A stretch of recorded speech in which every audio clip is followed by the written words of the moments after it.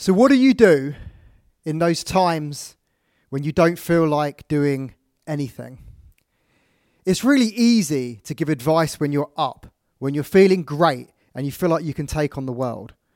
The problem we have is that the times when no one's looking, where we feel awful, what do? It can be really easy to just stay in bed or not even make your bed when you get up.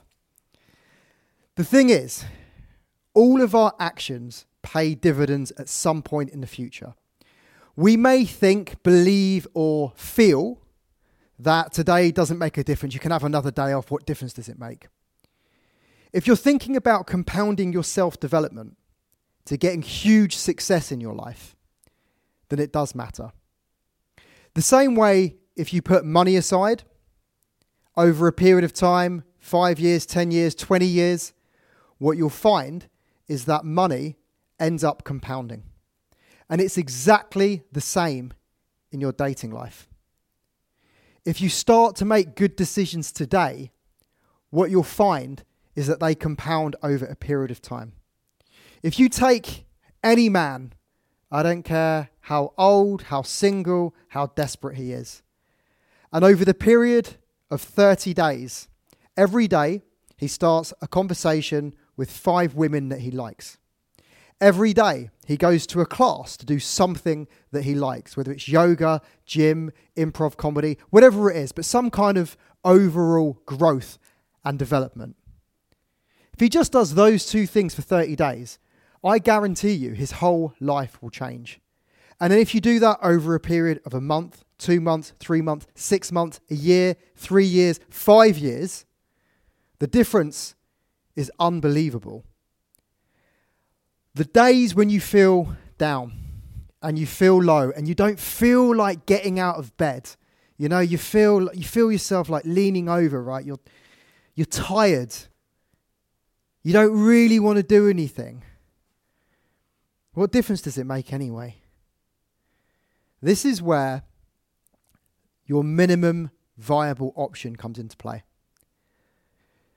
So on the days where I have anxiety, I've been suffering anxiety my whole life, on the days when it's really, really bad, I don't feel like training, I don't feel like doing anything, what do?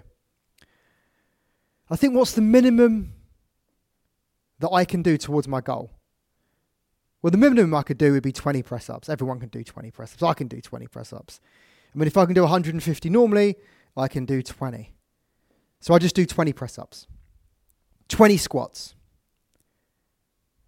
20 sit-ups. That's it. But something changes. Something changes inside.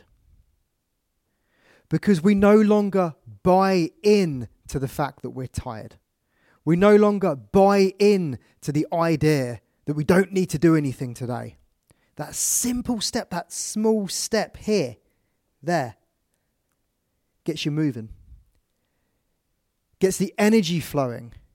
And it takes you closer towards what you want in your life.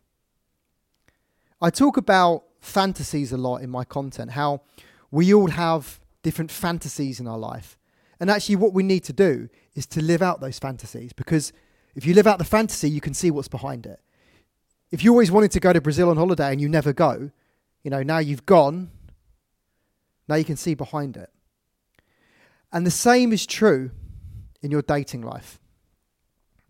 The same is true in your dating life. If you've always wanted to have an open relationship, then go and have an open relationship. Take control, set a goal, work towards it.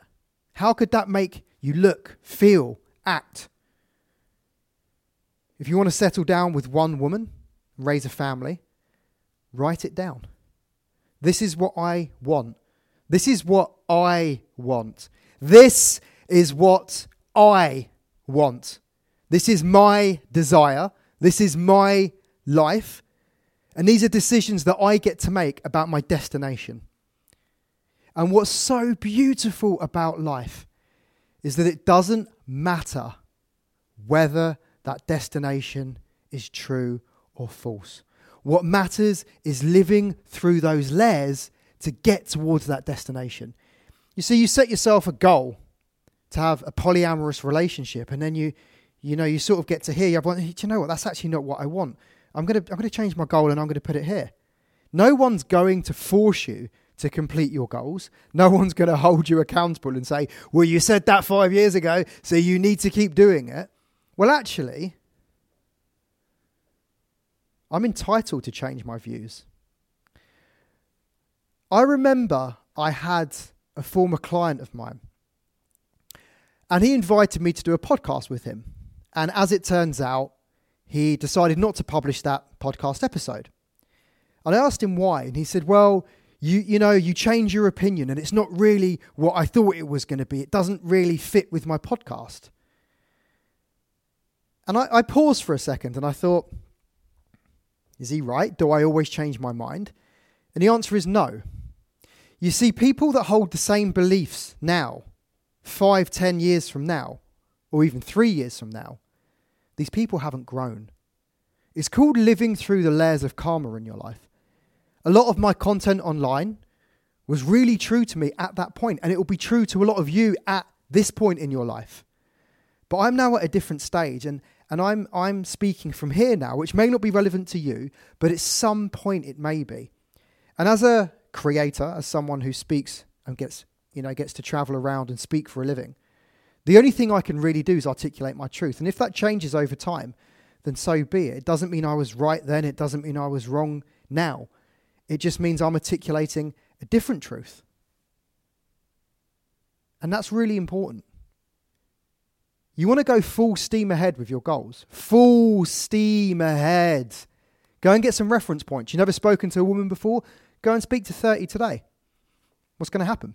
You might get rejected, but you know what? After those 30, you're going to know something new. And you may decide, you know what, that's not what I want. But how do you know that? Unless you go and do it. You're not going to know, are you? Unless you take the steps towards personal change. You take those steps, all those years ago, wow, many years ago, 15 years ago, when I first started coaching, I had all these dreams, I had all of these aspirations. I've achieved them all. I've worked around the world. I have a very successful coaching business. I speak for a living. I am that person I envisaged myself being. But a lot changed along the way. For me to become that person here or there, I had to go through a change period.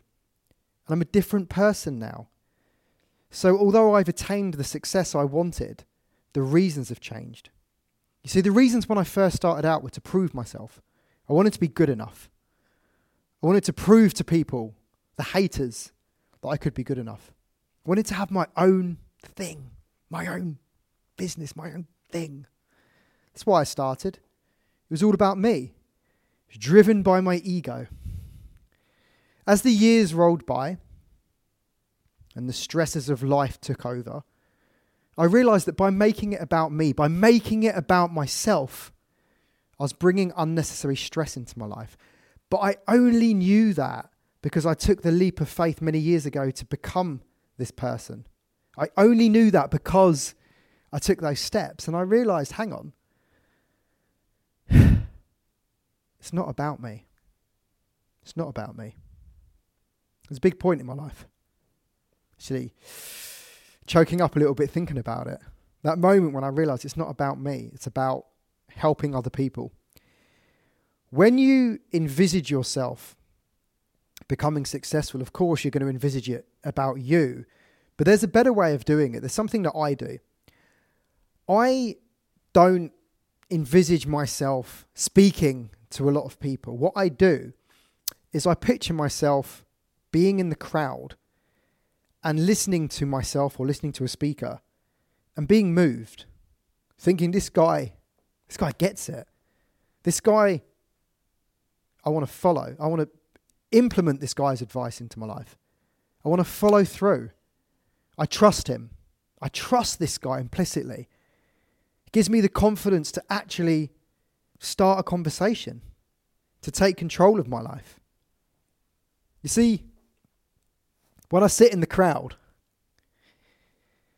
it takes the pressure off me speaking here, and it allows me to express myself, and it allows me to help and not make it about what I can get, or, now it's about giving value, making an impact on what you can give. When I used to think about growing my business, I used to think about growing it financially. So you think, I want to go from here to here. And that used to stress me out, because I'm like, always pushing. You take all these sales courses and that. It's exhausting. And it's not what I wanted to do with my life. I didn't want to be someone that was always chasing. So when I heard about the concept of tithing, I changed the way I looked at my life again. I'd lived this life up to here. I wasn't happy, and something needed to change. Tithing's when you give away 10% of what you earn to a charity. I give away 10% of my earnings to Dogs Trust. I'm a big dog lover. I have a beautiful red setter called Nala, who just brings me joy. And for me, giving to charity does so many amazing things. It instantly puts me in the present moment. I just feel great when I give. If I'm feeling awful, I'll just give money to charity and I feel better. You just try it. Just give money. Just give something. You'll feel better. On those dark days when you don't feel like doing anything, go to your bank account, donate money. We all have a cause we care about. Someone when we were young died. Someone got sick. Someone did something great, and we want to support them, and we don't. And you can. And as soon as you do, you feel better.